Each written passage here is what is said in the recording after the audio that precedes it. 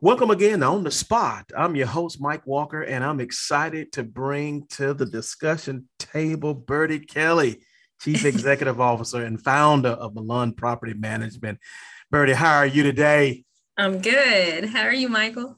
I am doing well. I'm doing well. I'm sort of peacock proud. Yeah, I'm sort of peacock proud once I was able to get you booked and on this show. So I'm excited to have you with me. I'm excited to be here. Well, listen, I want to get right into it because we have a wide audience. I want them to hear from you with the time that we have allotted with you on your schedule. So, for those who do Absolutely. not know you, tell us a little bit about your background and how you got your start in commercial real estate and property management. Absolutely. So I've been serving in property management industry for the last 18 years. It kind of just I fell into it. I, began my career in retail, and I thought that's where I wanted to be before I entered into property management. And I I just, I loved retail, and I ended, I think, just before I went into property management, my last retail employer was with Nike in Beaverton, Oregon.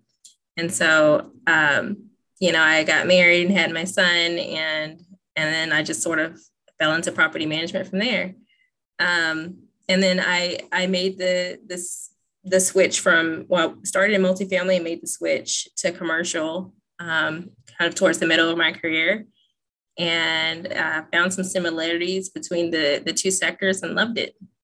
Good deal. I Yeah. tell you, I cannot tell you how many commercial real estate professionals who I have either worked with or known in so many different settings who have attested to what you mentioned, including myself, that we all sort of stumbled or fell into commercial Yeah. real estate and property management. There are those who are second generation, but there's a whole lot of us who sort of backed up into this profession, and Yes. and the career field has certainly done us well. From your seat, running an organization, what are some of the challenges you see facing the commercial real estate industry today? Yeah. So a lot of the challenges include, like right now, is understanding whether the new normal for the hybrid office solutions, if that's going to be like our new normal going forward, Okay. or if that's just a temporary fix for the interim, and then eventually everything would go back to the norm as we knew it prior to pandemic. And so many national tenants are utilizing hybrid schedules for their teams, which means that the multi it's going from high occupancy with the multifamily sector, and them kind of switching back and forth between the two. Um, so we're seeing on the multifamily side increase in like work orders, and the importance of 5G running through multifamily. And then when you come back to CRE, um, we are we are seeing complications in trying to fill our buildings, and making sure it's a healthy building, and making sure that on both ends it's sustainable, and including the well part of that. Um, so those are all of the challenges mixed in right now, that I'm seeing, and that Milan's dealing with our clients as we're starting to grow. I certainly want to go into a little bit further with you that hybrid office use, because there obviously there are those who are sort of speculating, trying to get ahead of the curve on how the office space will be used. But those like you and myself who've been in this business a long time, we know, although the market may take hits, one thing is certain: office buildings don't go away. I mean, Yeah, we repurpose those buildings, we don't abandon those buildings. And absolutely. so as we're trying to figure out, and you really touched on a very important point, as everybody in terms of running their organizations, doing their business, trying to figure out how to best utilize administrative office space. This hybrid model, or co-working or flex workspace, is on everybody's radar. Everybody's Mm-hmm. talking about it, trying to figure it out. How much of the footprint should be allocated to this Mm-hmm. versus, can we move away from it? and get back to the norm. I mean, I think the jury's still out on that, but I'm sure you can attest. We are definitely having sharp discussions around it. I mean, how much of the space should be hybrid, and what technologies are needed to do this? Even the furniture Yes. is becoming such a big deal, because I'm going to say this. I know some people will probably get angry, but I know you probably understand it. But it's as if the office administrative environment is going through a transformation that is no longer as static as it once was, and it's becoming a much more dynamic space that feels different. Yes. Yes. Yeah, it doesn't feel like the old sort of we're in four walls with the doors, and that's gone away. People want a different experience at work. Yeah, we are finding that we have to get more of a buy-in now from the tenant and their teams.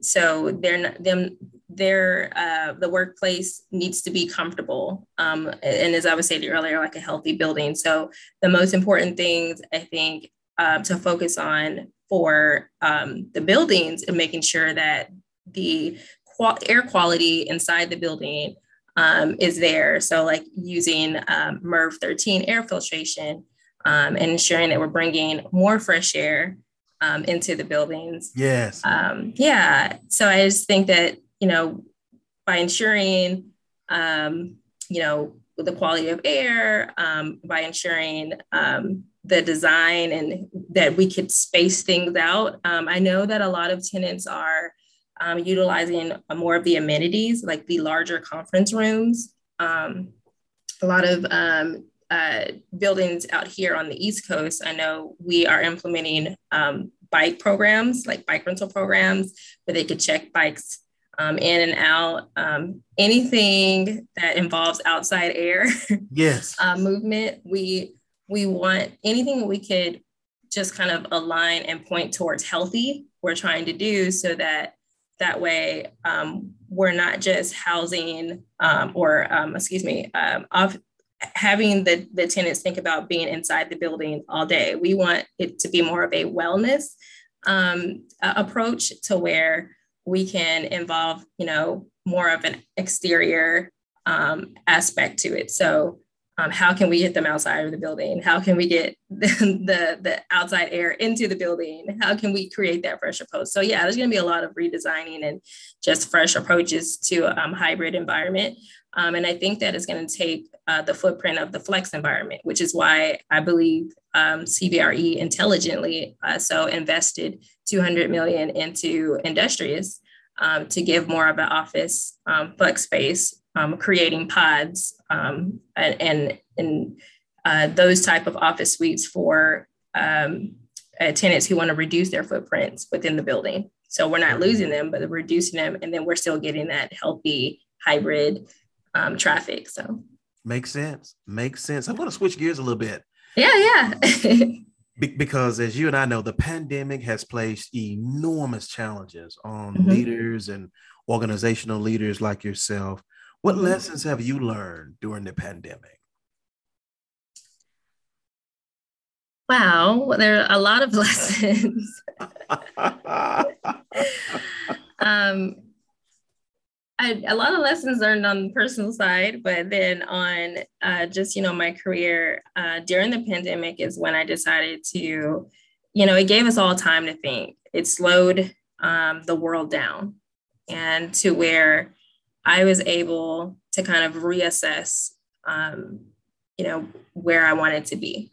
What did my future look like? Am I making a difference? Is what I'm doing today, where I'm at today, making a difference for the future? And when I retire and I look back, am I going to be coulda, shoulda, woulda? When I asked that question, as I think everyone should, kind of reassess in their careers. If you're doing maybe what you are doing, what you want to do and you're passionate about it, but maybe it's not making you the happiest, reassess. Are you stressed every day? Reassess. So I reassess. And I think I thought, what the heck? Let me just, get started and, do what I've dreamed to do is own my own firm, property management firm. And I started Melan. Wow. All behind slowing down. Yeah. Having a chance to reassess, think through some things. That is awesome. That is awesome. And that was something that we wanted to know. Well, what led to starting Melan? And it was just an opportunity to slow down and just reassess what I'm doing and how I'm doing it. And I'm gonna go ahead and drop the other word. Leaving a legacy behind is what I heard you say. Absolutely. You had Yes. some time to think about your legacy. You Yes. said, yeah, the time is now. Let's go ahead on start Melan and go ahead on down that road, which we've been over here again, just cheering you on. Thank you. As you're out making it happen, we're so excited for you. So what are some of the rewards involved with being an African-American woman who's running a commercial property management company? Oh my goodness. So I'm laughing because I was just reading something yesterday, risk versus reward. And I think the rewards and the benefits far outweigh the initial risk and fear that I had to begin Melan. Okay. And one of those reasons is because when I was a little Black girl, I heard that I could be the president of the United States, if I wanted to be, right? And eventually I grew up to realize maybe that wasn't as true because of the pathway to get there. I didn't see it clearly, right? It wasn't clearly laid out that a Black woman could be the president of the United States. So I had to find a different dream. Okay, understandable. Dream adjustment. Right, dream adjusted or reassess. There you go. But what I began to realize is, what are other young little Black girls seeing today? And do they see a pathway? And what pathway do they see for their careers? And one of the things growing up now in the industry of real estate, and particularly in property management, I did not see a lot of Black women at the top of the companies, much less Black people, period, at the top, in C-suite principals and executive levels. And so I wanted to be a small change to make the difference to change that, especially in property management, so that, from little Black girls, I going into an elementary school or middle school or high school, and I'm talking to them, there is a career. Going into churches, there is a career. And so that is a major benefit, and just showing my son that you could do anything you put your mind to. So that's a major benefit. But then also just being a Black woman, knowing that there isn't a clear-cut pathway for me or for other Black women in real estate. So I'm creating that. I'm trailblazing that right now in government and on the private sector side. I am so excited, but there will be some very large projects coming up in the next year that'll be publicly announced, that I can't speak on it now, but that I'll be, a part of, and that dream will come to fruition because we're going to start trailblazing that path to get there. So yeah, there are a lot of challenges though, and a lot of things that I've faced so far, that just being a woman has kind of been a setback, and also just being a Black woman has been a setback because there aren't things created for within the government in real estate for minority, female disadvantaged businesses. Okay, that's good. That's good. That's really good to hear. When you think about the commercial real estate industry, is there a need for DEI, diversity, equity, and inclusion? Is there really a need for that in the commercial real estate industry? There is a need. And yesterday, so I have a different approach to it. Okay. And do you mind if I call you, is it Michael or Dr. Michael? I want to make sure I'm being respectful. She said, I want to be respectful today. It's interesting. I had someone call me recently. They called me Dr. Mike, and I was teaching an ethics course, and the young lady, she was like, Dr. Mike, Dr. Mike, Dr. Mike. But yeah, we've been knowing, you and I have been knowing each other a long time. So Michael, certainly it's still appropriate. Okay. Well, I have a different approach, and I shared it with the audience that I spoke to yesterday. And as you know, the Real Estate Executive Council is a predominantly Black organization, and Herman Bulls with JLL is a part of it. We call him the GOAT of commercial real estate, and I shared there my thoughts. I have a different approach to diversity, equity, and inclusion. I am, and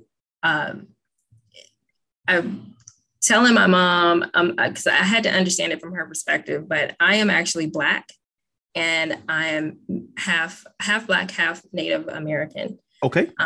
And so I can actually just learned within the last 2 years that I can actually get citizenship as a Native American. Okay.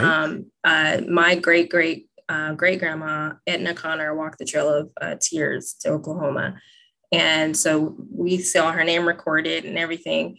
And so from that perspective, I have 2 generations of pain behind me. Okay. Okay.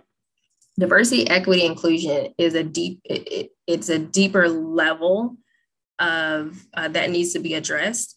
It's not just about race or gender. And everyone's like, huh? It's about our cultural backgrounds, our differences, what we bring to the table. We all have individually different experiences. There could be a Black person that grew up in a wealthy neighborhood versus a Black person who grew up in a low income neighborhood. And yes, we're both Black, but we have differences, and we have cultural differences of the environment that we grew up around, that when we come to the table, we will come to the table with different perspectives. So focusing on DE&I, not just because there are a lot of people getting fed up with, we are diverse, we are fair. That's true. We are including people. Well, I think what we truly need to start focusing on is that part of it. So when we talk about ESG, we have environment, social, and governance. I think the social part is key, because when we come together, we are coming together and we are aligning our social,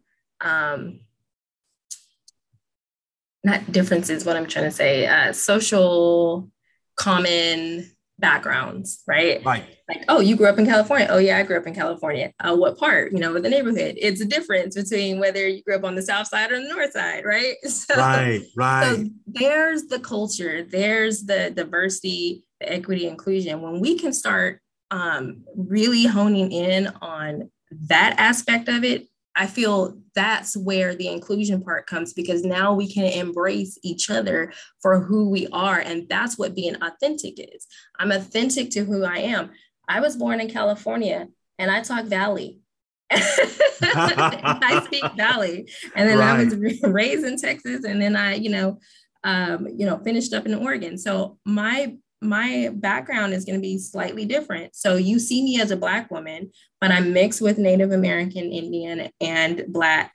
And I have a background littered with lots of history, of how I grew up and experiences, right? So I feel that's the heart of diversity, equity, inclusion. And that's what we should be embracing. And I think when we look at it from that perspective, we won't get the pushback of, here we go again. Certainly. Yes, we're diverse. Certainly. You're really speaking to the importance of hitting on and acknowledging that, number one, we do have social common denominators that transcend what you see on the outside. We just have basic social common denominators. That's one of the tags. I'm taking notes. Yeah, I like to use that tag phrase when I'm speaking about it. Everybody has social common denominators. Yes. And then you spotlight that other component, which is really understanding that there's depth to your humanity. Yes. Right. Oh my I gosh. am more than what you see. Yes. And you're more than what I see. There's depth to our Yes. humanity.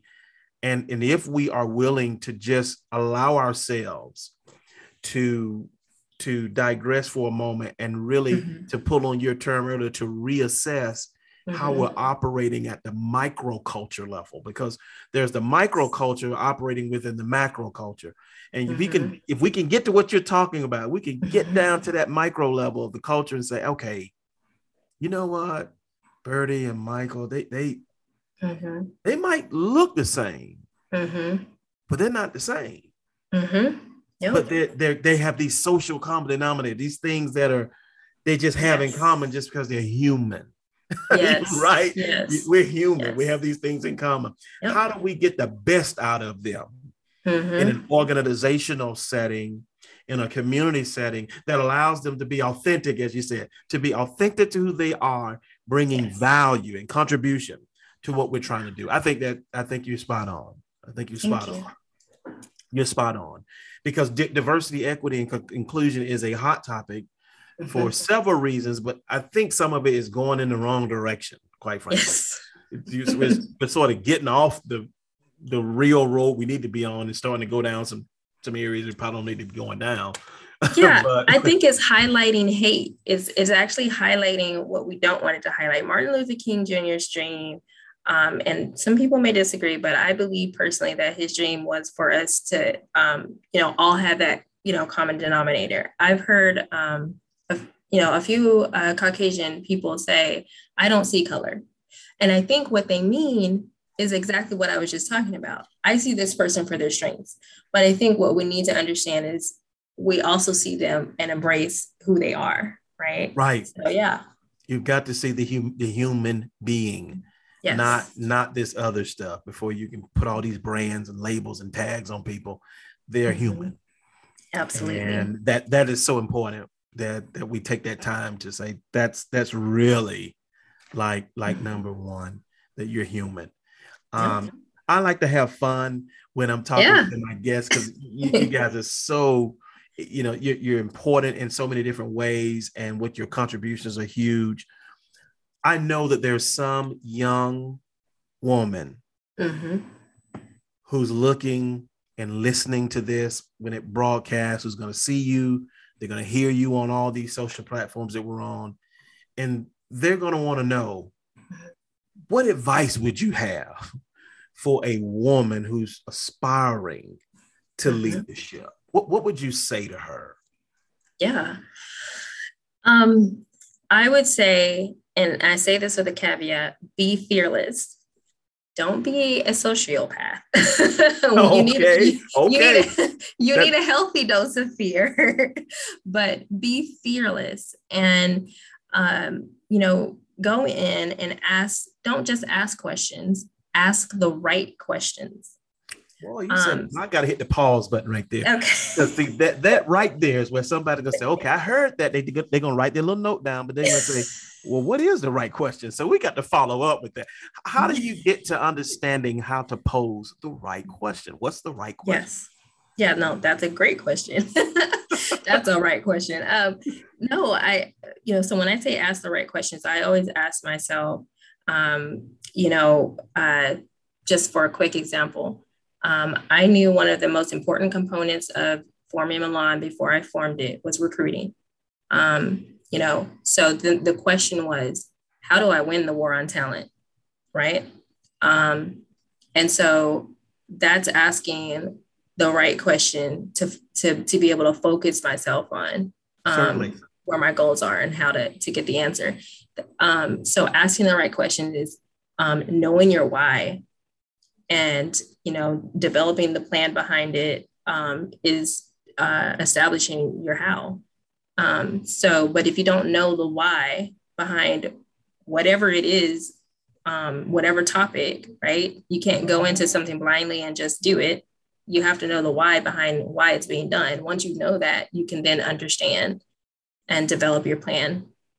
That makes perfect sense. Foundational stuff. Understand the why. If you can Yeah. understand the why, you can work your way out of it. in terms of arriving at the right questions to pose. I think that's so important. That's so important. You know, something else as I was listening at you give that response, I thought about is the importance of mastering what you don't know, being real good at knowing what you don't know Oh, as you're leading. You know, if there's one thing I've learned in this leadership journey, is there is something to be said about knowing what you don't know. It's very important that we're good at that. And I'm sure as you're running the organization, you can speak to that on a deeper level, but there's a lot of value in just knowing what you don't know. Well, I had to realize that every CEO that's at the top of a corporation right now, every principal, they don't know everything about their firm. They don't know how to do everything, but they have a team that knows. There's a team member that they've hired. And so I don't know what I know until I know it. There it is. Spoken with wisdom. I don't know what I don't know until I know it. That's wisdom. Sounds like wisdom to me. Well, listen, I have a final question for you, and it's a fun question. I ask this question of everyone. So you're just joining a long list of folks who went ahead of you into this particular question. But if you could speak to the 21-year-old Byrdy, what would you tell her? I would say to the 21-year-old Byrdy, be authentic to who you are. Don't let anybody change that. Block out all the haters. And I would also tell myself to move me and my son to Virginia and don't look back. But that's a story for another time. I hear you.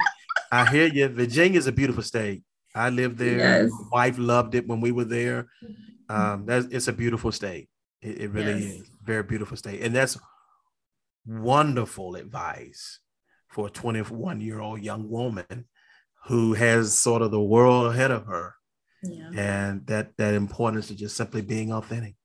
Yeah. Absolutely. Wonderful.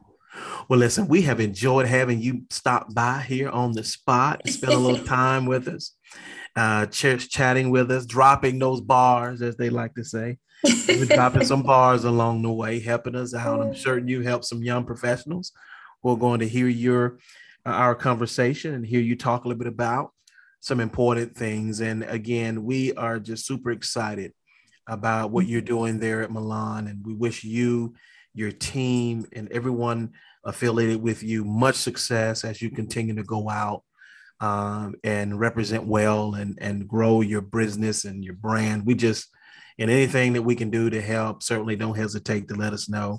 But we're excited about it. Thank you. I'm excited as well. And, God's blessing. It's all to him. Well, that works. Well, listen, until I get a chance on the listening audience to talk with you again, I'll see you round like a donut.